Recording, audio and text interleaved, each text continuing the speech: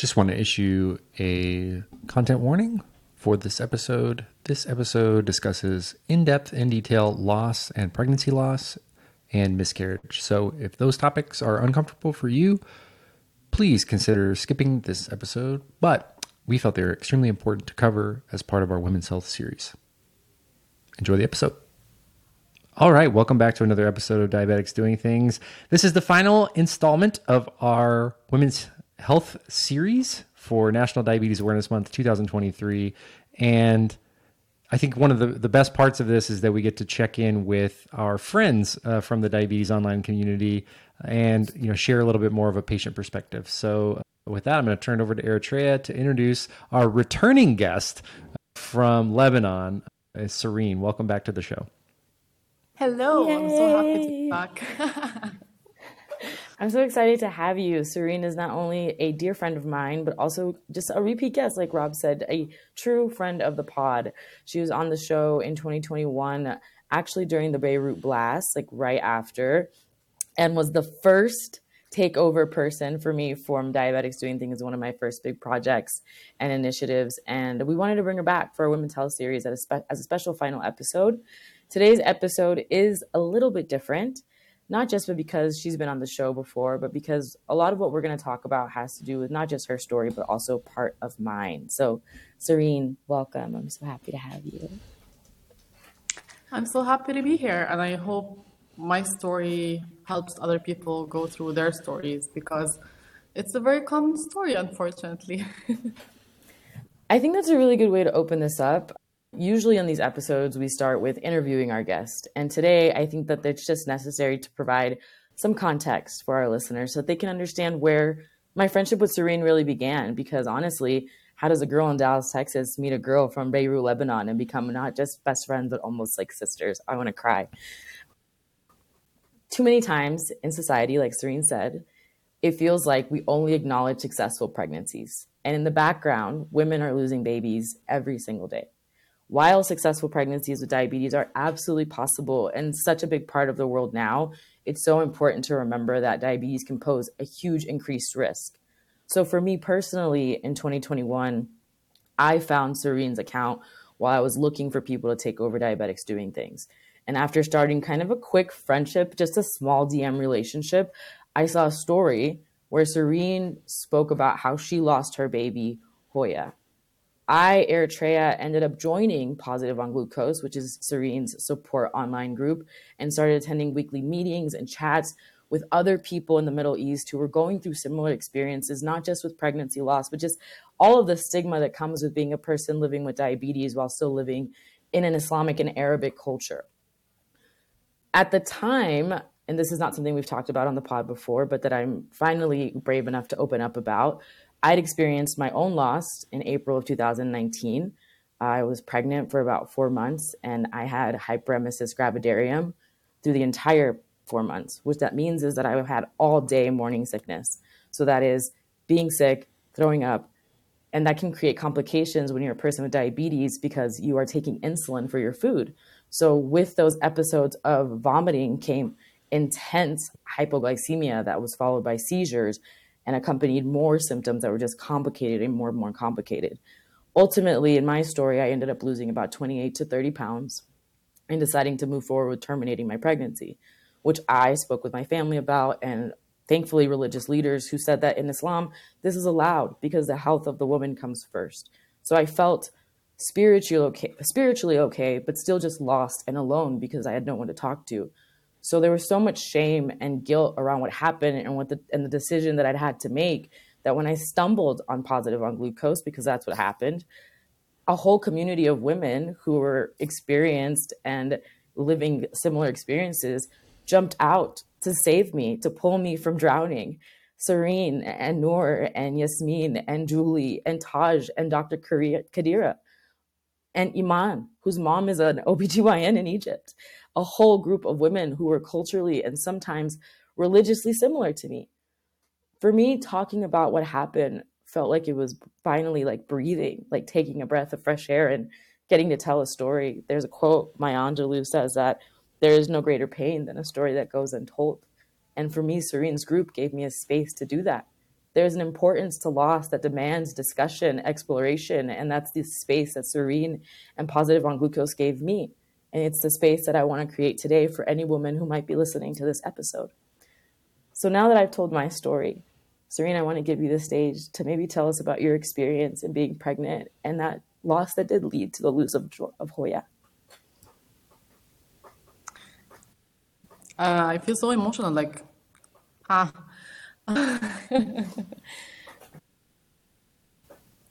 So this is a story of, like, I like to call it loss and love, because, like, for me, it was losing something, but finding love in a sense. So in 2019, I had an unplanned pregnancy. I just had gotten like married. I was 6 months into my marriage. I was doing my master's. I had a full-time job. Life was like chaotic, and I found out I was pregnant, and I was not ready to be pregnant, like emotionally, mentally, like, pregnancy is a big deal. And in the Middle East, a woman living with diabetes is a big deal because, like, we live all our lives being conditioned that we're not fit to be moms, our bodies cannot carry babies, we're shamed, people doubt our ability to be moms, which is so natural to a woman. And I have to say, like, throughout my entire pregnancy, basically, I had an unplanned pregnancy, and I just had gotten married like 6 months into marriage, a full-time job, doing my master's. Life was it was chaotic, and like pregnancy was the last thing like that I needed, honestly, in my life, and I was not prepared mentally, emotionally. My HbA1c was 8.5, so like I wasn't doing my best, even diabetes wise, and it shook me. So I remember like I tried everything I can to lower my HbA1c. I tried to eat as healthy as I can, to be on top of things all the time.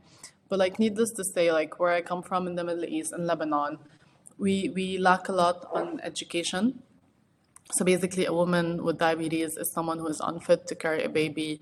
Like we live with this programming or conditioning that we are unfit to be mothers, that our bodies failed us in a sense. And so, like, this always was in the back of my mind. Like, I have to do this. I have to do a good job. And especially back then, like, I had just started Positive on Glucose. I think the same month I got pregnant. And, like, there was this internet community that supported me and that was waiting for me to have this baby. And, like, I had this community in Lebanon. And I just wanted to prove, like, to give them hope, like, yes, I can do it. Like, our bodies can do that. So I remember the gender reveal and like knowing it was a girl, and I was like so happy because like I felt back then that I would be a girl mom. Now I'm totally a boy mom, by the way. So we called her Joya. We wanted like a name that is different, and we wanted something on the basis of joy. So like Joya. So that is where the name came from. And I loved her so much. Like, it's so weird, but I felt very connected to her.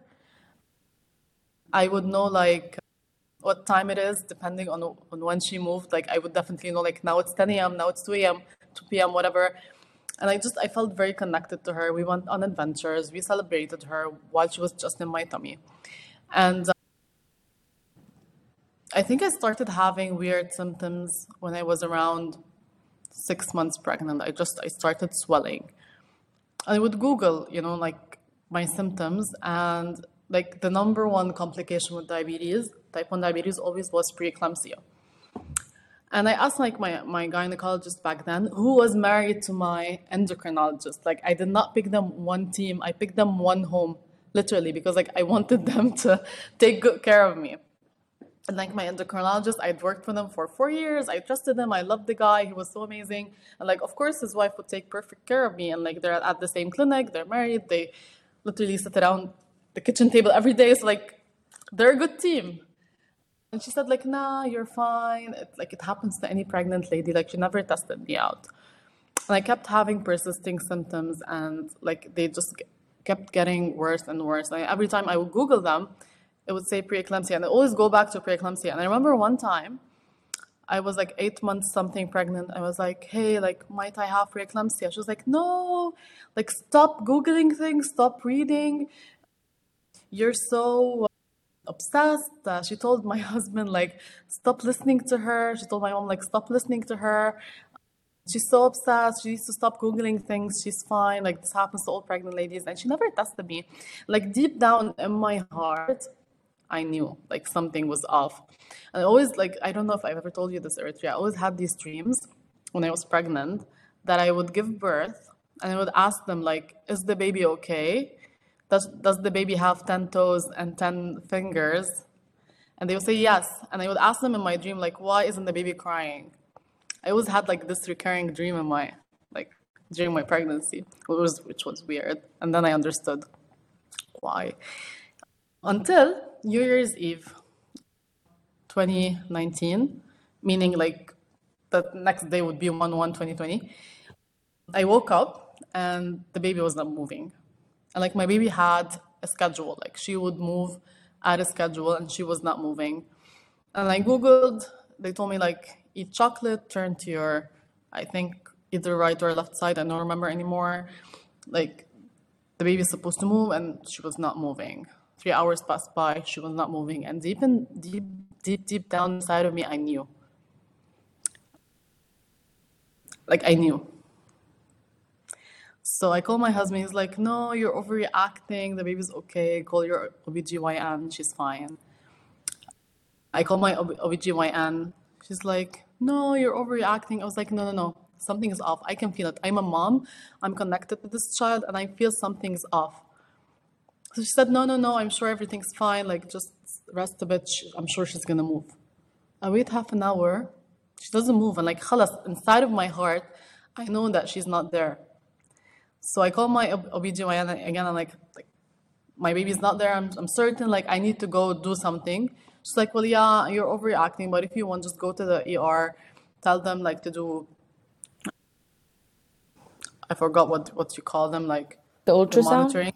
Yeah. No, not an ultrasound, like, it's kind of a monitoring where they like see the heartbeat of the baby. Oh, So I that call my belt husband, thing, like, the belt thing that they put yes, on you the belt people. thing. Yes. I forgot what it's called. So, like, I call my husband, he's like, yeah, like, just go take the cargo. I'm like, no, you're taking me. He's like, I'm sure you're fine. I'm like, no, you're taking me. So I remember I went out of my house, I tidied up my house, I wore a black dress, I got my carry-on, and I just knew that I was going to the hospital. I'm staying there, like my baby's not there anymore. And like I remember all the way to the hospital, I literally ripped off all my nail polish because I was so anxious. And I went into the elevator in the hospital, and this guy looks at me and like, I'm a whale, I'm so pregnant. He's like, oh, you're gonna have a baby on New Year's Eve, that's so cute. And deep inside, I'm like, no, that's not gonna happen.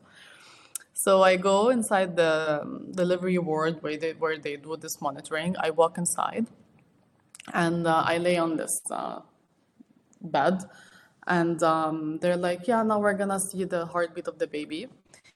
And it's one nurse, then it's two nurses, then it's three, then it's four.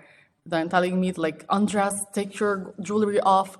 They tell my husband like go down to admissions, admit your wife, and like my poor husband thought I was having a baby, and deep down inside I knew like nope. So like I tell them what's going on, is there a heartbeat? They don't answer. I ask them again, is there a heartbeat? They don't answer. So like they start leaving one after the other, and then like there's just this one nurse, and I'm like, did my baby die? And she's like, the OBGYN will now come and let you know what happened. And that moment, I literally had an out-of-body experience. Like I could see myself from the corner of the room, crying, my eyeballs out. Like I can never forget the feeling. It felt like the entire space on Earth did not fit the emotions that I had. Like no space on the planet could fit what I felt. It's such a weird feeling. And like my husband comes in and he sees me and he realizes. Like we didn't have to talk. Like he realizes. And I remember he brought me back. He said, "You're still here. You're still here. you're alive, you're still here. She's gone, but you're still here. And like he repeats it like 6, 7 times, and he grounds me, and I come back. I come back into my physical body. Like I feel like I'm still here. And then I had to do like a very tough decision, which is who to call, because like it's New Year's Eve. Like I remember like I was doing some pizza, like my parents and my husband's parents are like getting ready to celebrate. Everyone's coming from like all towns, like all his brothers, all the family is coming together. Like what the hell am I gonna do? So we decided that we don't want to tell his parents because we didn't want to spoil New Year's Eve for them. It was such a weird, like I don't know how, we were so like zen. It was so weird. But I call my parents, I tell them, like, I call my mom, I'm like, listen, I lost my baby. I'm at the hospital. Can you please come? She's like, what? I'm like, I lost my baby. Can you come to the hospital? And she just couldn't, like. So the gynecologist comes. She's like, I'm sorry for your loss. If you want, you can go celebrate New Year's Eve and come back in 2 days and we deliver you. I'm like, what the hell? Like, no, get this baby out of me right now. So she tries to convince my husband that I should have a normal birth, like not a C-section. And like my entire thoughts were like, get this dead baby out of my body. Like I can't like even accept the idea that there's a dead baby. It's like get her out. Just get her out. And she convinces him and he convinces me that this is the best thing, the best course of action, whatever. And all of this happened and they still did not even tell me I have preeclampsia. You know what the first thing she told me was? You're diabetic. This is a complication most diabetics have. You had stillbirth. This happens to most of the people with type 1. And I felt like I was slapped in the face. Like, don't you dare blame my diabetes. Like, I worked so hard to be at home for this baby.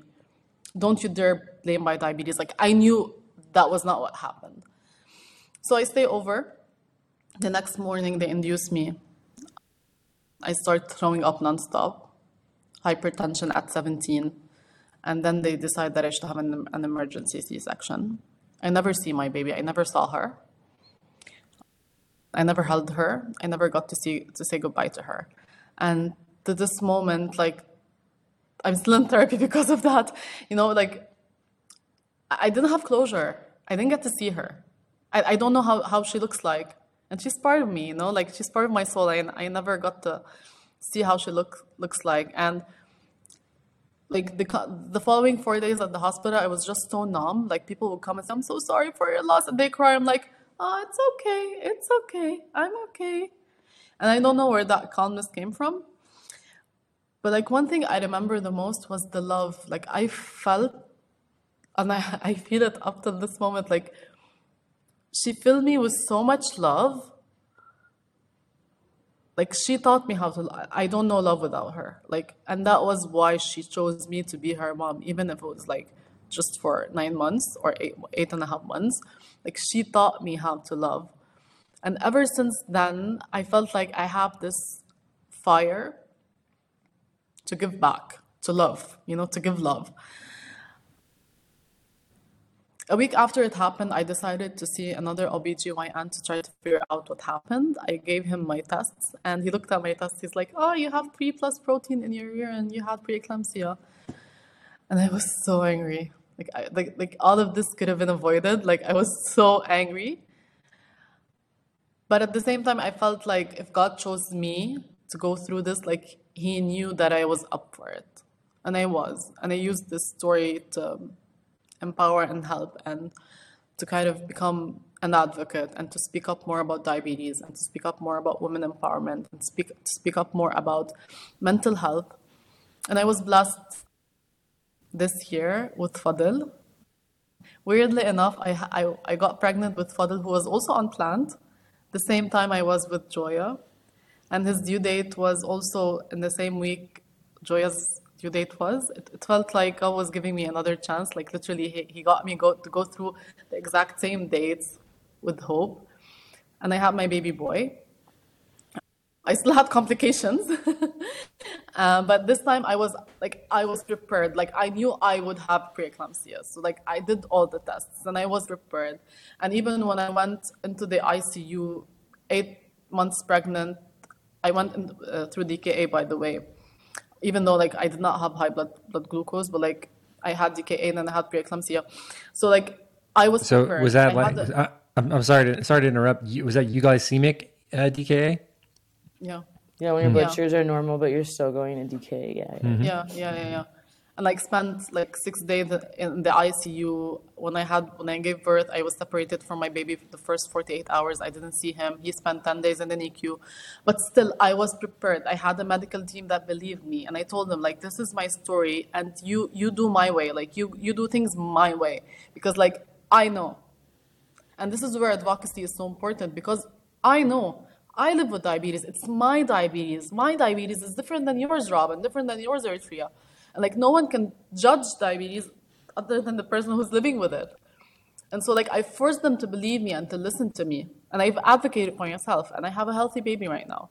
So that's the story of loss and love. I want to thank you for being so vulnerable and sharing that story because I think obviously there's so much pain behind it and and so much grief and loss, but we do feel that love coming through. I also think, even for Eritrea, if you hadn't gone through that and started, you said you started Positive on Glucose right at the same time. And then as that's, as this is happening to you, you're able to share that and create a space for people to find you and connect with you in the future. And I know that Eritrea is not the only or the last person to do that. And so, it's interesting that we were talking about, God doesn't give you challenges that you can't overcome or that you can't handle.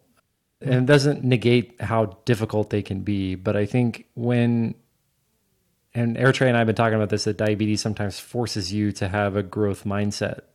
And, you can take this horrible, tragic, negative thing and turn it into positivity, positive on glucose, and meet other people and become, internet sisters in many ways, and, diabetes sisters in many ways. And so, I think that to me is the sort of crown jewel of what internet and self-advocacy can lead to, is connecting to other people and helping them learn from you. Like you said, everybody's diabetes is so different.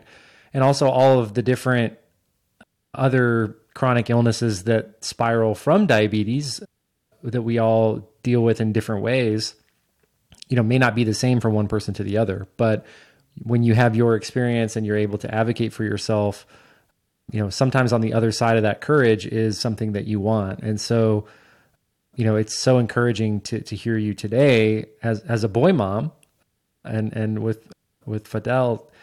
I think that's a really amazing story to come back to and to say that, because I learned and because I trained myself to advocate for myself and connected with other people and helped other people. Now my on the other side of that terrible pain is this beautiful joy. So I know Eritrea has a couple of questions, like, revolving around, when you were going through your second pregnancy, like what were some of the things that you really made sure to advocate for?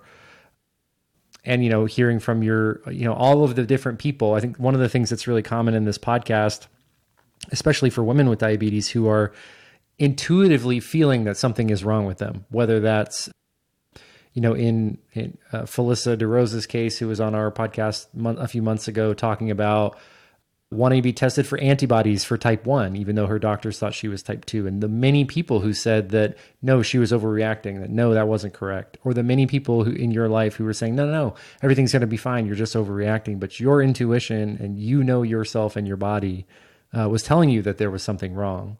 And so I think, there are people out there who mean well and still will not know everything that you will know about your body. And so, back to the advocacy piece, it can be really hard to advocate for yourself, especially when experts and people who care about you are telling you that you're overreacting, but you have to listen to your gut. You got to really follow and only you know yourself that well. So anyway, I'll turn it back to Eritrea because I know we have some important questions. Well, before we get to them, I guess something I'm working on is leaning into the jazz, as my mentor Rob has been teaching me. And I think you're a really good storyteller. And I also think you've had to tell this story many times because you are such an advocate for what's happened. And first of all, I'm always just so proud of you because you tell it so eloquently and in a way that is graceful and still just beautiful. But I always wonder, like, this is the first time that I'm ever telling my story publicly ever in a place.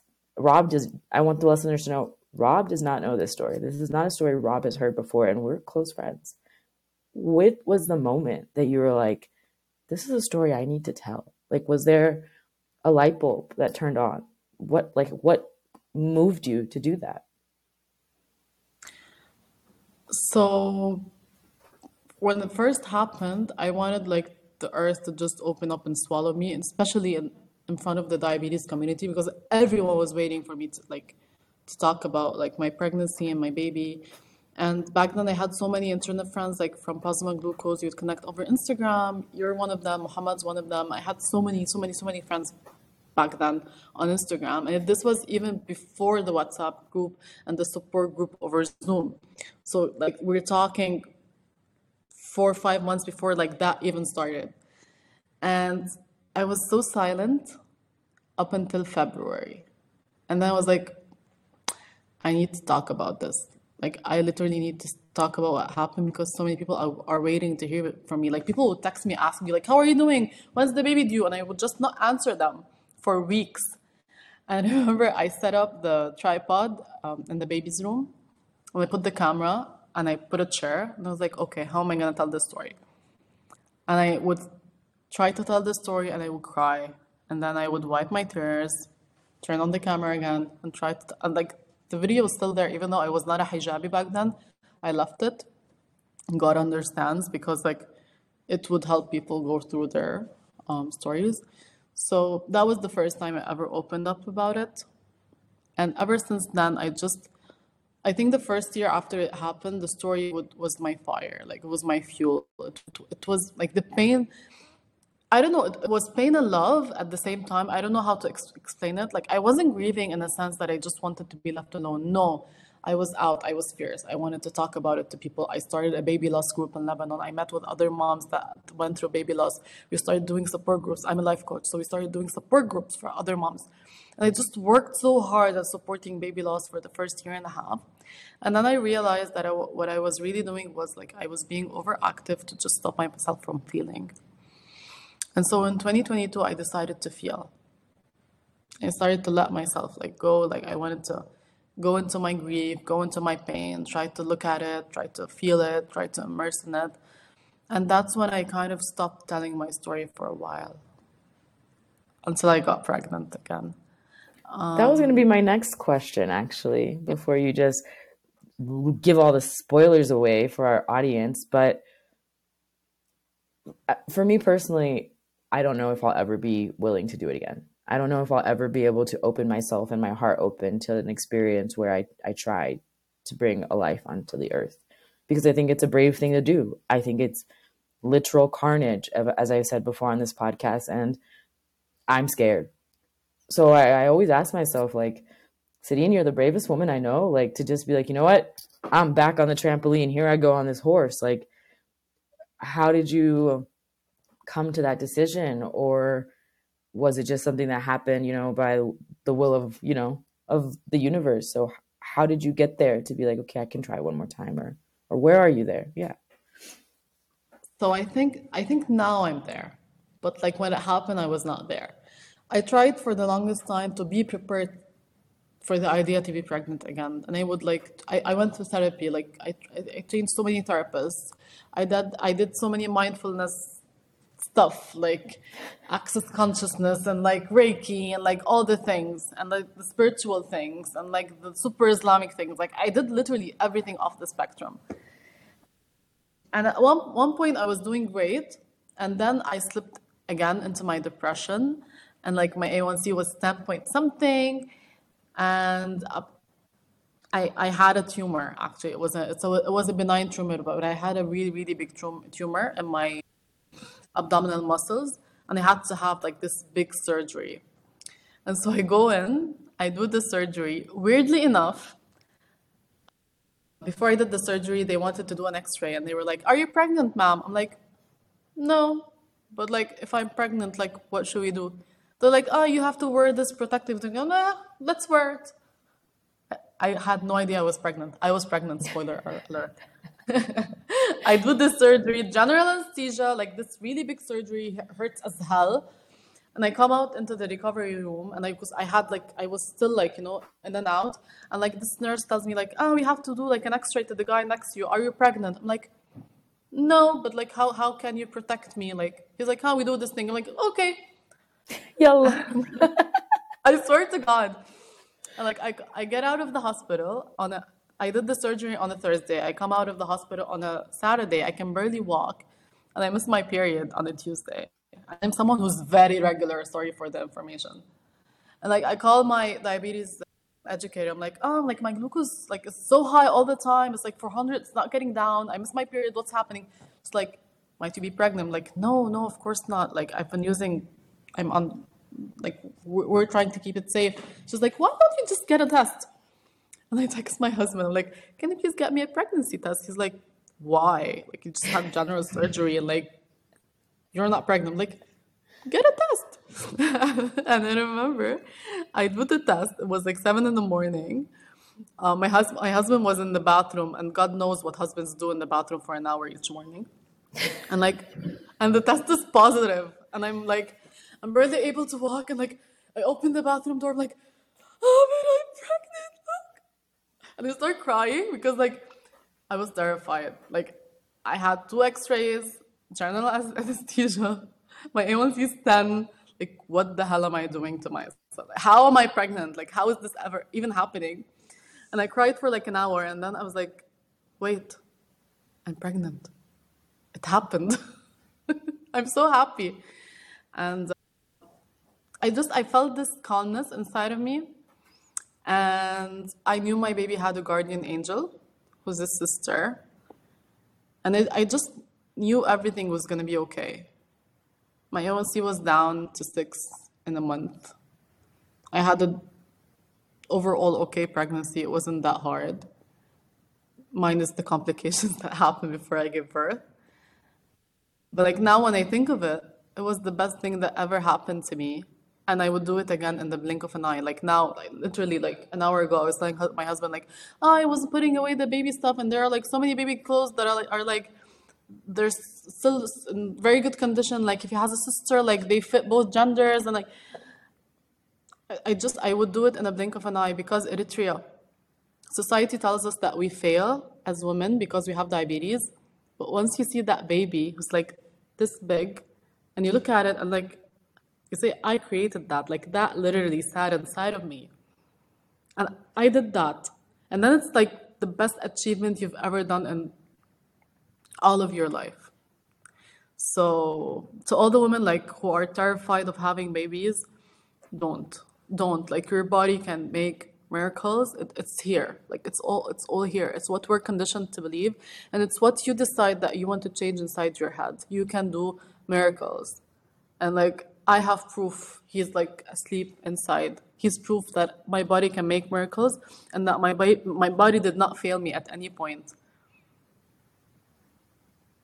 I think the way you explain it is so well. There's a belief in Islam, and I don't want to be too religious on this episode because for our listeners, not everything here is that way. But there's a belief in Islam that what's happening to you is already written for you. That your story is your story. It was created before. Obviously you have free will, but your story was already written for you. So when I hear your story and I hear about Hoya, which in Spanish means jewel, and I hear about Faddal, because Habibi Faddal, I love him. I just think about how powerful the story that you have is, and how it's one that is now trailblazed a space for more women who exist like me in this weird limbo space of, do I go this way or do I go that way? And I feel like you are living proof that whichever way I decide to go, there's going to be beauty there, because through pain you can find beauty. And I feel very lucky to have you in my life and to be able to share your experience with more people here today. We do have a few more questions. I just want to kind of highlight the loss of Joya. Like you said, it was avoidable. And I think that you are a much bigger person than I am, because I am an angry person, and I don't know how I would have handled that. And I'm sure you did have anger because we talked about it.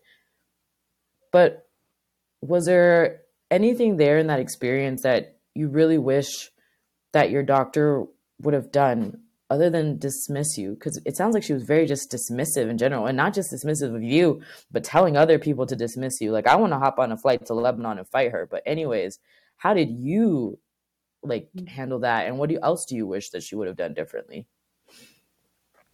You know, like one question I'm always asked when I tell my story is like, how did you not beat the hell out of her? Yeah, literally. Why didn't you sue her? So like, I didn't beat the hell out of her because I'm not that kind of person. I'm like, my husband and I, we're not that kind of people. No. I believe that God will take, or like, will revenge me, like, or karma will do whatever it wants. Why I didn't sue her? Because I live in Lebanon, which is a very effed up country with a lot of failed systems, including the healthcare and the judiciary system. So even if I had sued her, I would have paid a lot of money, and she would have known someone at some political party that would have gotten her out of it. The proof is another lady lost her baby because of her, and she's still in practice. So yeah, so like for me, like I know God will take vengeance over what she did to me. I really believe in that, and I've always seen people who like cross me. Like I see them with my own eyes. I see what karma does to them. So like I really, really, really believe in that. I'm waiting. The universe balances the scales, basically. Yes. Yes. And I wouldn't have changed anything because I'm a coach. I have learned that you have no power over others. You only have power over yourself. So I would have acted differently, and that is what I did in my second pregnancy. I don't believe in the what ifs, honestly. Like what happened happened. Nothing I can ever do will change what happened. What I can do is I can talk about my feelings, I can process them, and I could learn from them to prevent them from happening to other people or to myself again. So with my second baby, Fadl, I did everything I can to not repeat my mistakes. And actually, I changed gynecologists with Fadl. I changed gynecologists when I was 6 months pregnant because I felt like the first one wasn't taking my preeclampsia from the first pregnancy serious enough. And I did that. So we don't have power over others. We only have power over ourselves, how we feel, how we behave. And I think this is very important to realize. That's powerful. Self-advocacy is I feel like a very common thread here. Diabetics doing things. It's like closed mouths don't get fed on this boulevard. You got to open up and speak up. I think the reason that it keeps coming up, though, is because it's not something that's ever completed. Doesn't matter what level of diabetes or what tasks you've completed previously, you're going to still have to advocate for yourself just like it was the first time. And it takes courage to do what you said, like at 6 months in your pregnancy, to change your endocrinologist. That is probably not recommended in many cases. So you have to go against what is practical and when you're advocating for what you need. Yeah. Lots to say here. I'm not a man, but Rob is. I just wonder that if from a partner, and Amar's great, by the way, big fans of Amr. Shout out to my homie.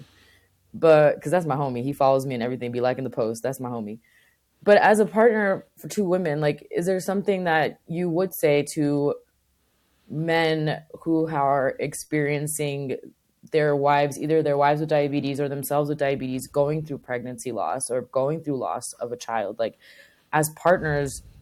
Because I know for me, my partner at the time, unfortunately, was just very emotionally unavailable, and that was very, very difficult. So I wonder, what's the advice or what's something that you would want them to know to better support their partner who might have lost the physical child itself? Yeah. So I'll tell you things that I've learned from my experience, and something also that came up in a recent conversation with Julie. You know her. I love her. Yeah. So basically, I think first thing, if your wife goes through loss, push her to go into therapy, because I resisted therapy for the first year and a half.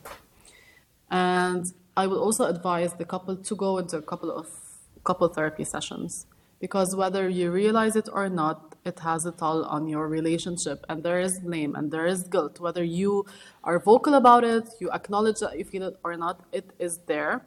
And Amir and I, like, we pushed it away for so long until it blew up in our faces and we had to go to, like, process it individually and together. And I'm lucky enough to have a supportive husband in the Middle East who is pro therapy, because like a lot of people here don't really believe in the concept of therapy or mental health, or like, you're not crazy. Why would you want to go? Why would you want to go to a therapist, Habibti? You know, like the Arab. يعني انت مجنونة. Yeah, like, is she crazy? Why would she want to go to someone and blah blah blah about her life? Just go pray, Habibti. No, it doesn't work like that, honey. No, prayer doesn't solve mental health issues. Like, you have to go to a therapist. So yeah, that's the first aspect of it. The second aspect of it is something I learned from Julie, who was with me on a podcast, and we were talking about women and diabetes and all of that. And she told me, like, one tip I would give to women is to educate their partners on what kind of help they want to receive. They do not know. Tell them, not just your partners, your parents, your friends. Tell them how you'd like them to take care of you, because sometimes they really don't. They want to take care of you the best way they can, but they don't. They don't know what's your love language, how you like to be taken care of. So just be vocal about your needs. Don't expect people to know. And like for me, I expected people to know that, and I didn't say what I needed. I was angry, like, why aren't you giving me what I need? And the truth is, they just didn't give me what I wanted. So that is, like, these are the two things I think that I can come out of my experience with. Yeah. I think those are great pieces of advice for partners, even if you're not planning on having a family anytime soon. I think, creating that space for that communication, telling your partner how you want to be loved, how you want to be supported, are things that everybody could do well to understand and to understand each other a little bit better. I also want to, you're right, I am a man, I don't understand these, I'm not a father yet, I hope to be someday. But something, the discussion of miscarriage was introduced to me pretty early on, because my mom and dad, before I was born, had a miscarriage. And my mom's been really, shout out Anita, she's evolved with the times, because that used to not be something that people shared very openly. And I think there was a lot of shame and stigma around, and I think there still is. But it all makes sense, because it's grief and loss, and it's uncomfortable and it hurts. But there is really something to sharing your story and to normalizing that, even in the United States, 10 to 20% of pregnancies end in miscarriage. And so while that, doesn't necessarily ease the pain in the short term, I think in the long term, as we seek out those connections like you two have found in Positive on Glucose, and many others have found, like sharing and being open and normalizing that conversation and taking away that stigma, I think is where, the power to grow and to, I think of like a forest fire, right? Like it's so tragic when we see the flames burn down, but the richness of the soil, can allow new things to grow. And I think that to me is something that, when the fires of life come to you and they really hurt you and they cause you pain, sharing that with someone can really help, grow and enrich your soil. So I think, surrounding yourself with support and with friends and with people who really care about you and want to support you and love you in the way that you say that you want to be supported and loved, are really valuable. And so I think, as we kind of close the episode, I think that's something that I'm grateful for that this podcast has done, which is bring more people into these situations where we can have open discussions and connect with each other over really tragic situations that we're able to look back on fondly and say, because this happened to me, I can be a voice for other people and share my story in hopes that somebody out there who is struggling, advocating for themselves in these types of situations will, maybe hear something today that allows them to have the courage to make difficult or challenging decisions. And while this episode was difficult to record, I would like for the audience to take away a feeling that this isn't a bummer. Like, It's not like sad, sad, cry, cry. It's more like Rob said, it's the fires of life that kind of shape you and shape us as people. And I think it's important for us to walk away from this today saying, like, yes, this was a hard experience that Cyrine and Eritrea went through, but that's how you learn, that's how you grow, and that's what shapes you. And I also think it's just important for us to normalize the loss of pregnancies, and that it's okay if you tried to have a baby and you didn't get to. And if you don't want to have one, that's also okay. I think it's important to normalize women everywhere in whatever decision that they decide to make with their own reproductive health. Too many times there is judgment and stigma and shame and even unnecessary conversation that, quite frankly, is not anyone's business.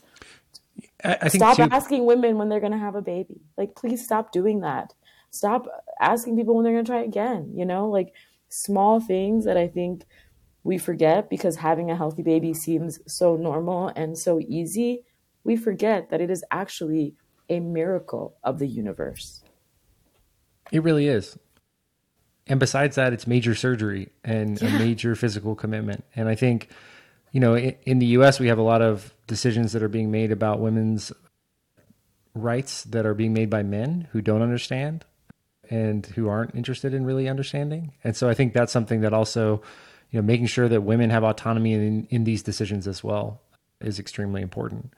And I also would say, like, you know, from this Women's Health series, I have learned a lot, especially, you know, even outside of diabetes, because diabetes, as Cyrine said earlier, looks very different for everyone, but looks extremely different between men and women. There's just way fewer things that the men with diabetes have to balance in our heads. So, Cyrine, thank you for your time and for sharing your story. You know, it really has touched us, and I know our listeners are going to get a lot out of it. And thank you for your work with Positive on Glucose. You know, we don't have to look any further than Eritrea today to show the impact that it's had globally. So thank you for all that you do, and so happy to have you back on the podcast. Same here, same here. I'm so happy to be back. And I just want to like tell people one final message. Pregnancy is hard, but like taking care of a baby is even harder. It's like it's a decision that you should not take lightly, especially if you have diabetes. Like you're running around a little monster who's like half drunk, tearing your apartment apart, and like you have to manage your highs and lows. So like just be very ready for it. And I hope it's helped so many people heal if they needed to heal from something. And I want to remind them again that they are a home. You are a home, no matter what NCD you live with. So always remember that. I love that. This episode was produced by Eritrea Musa. It was edited and published by Ashley Bright. And our amazing video clips come from Exhale Creative, from DJ and Corey. Thank you, and I'll see you next time.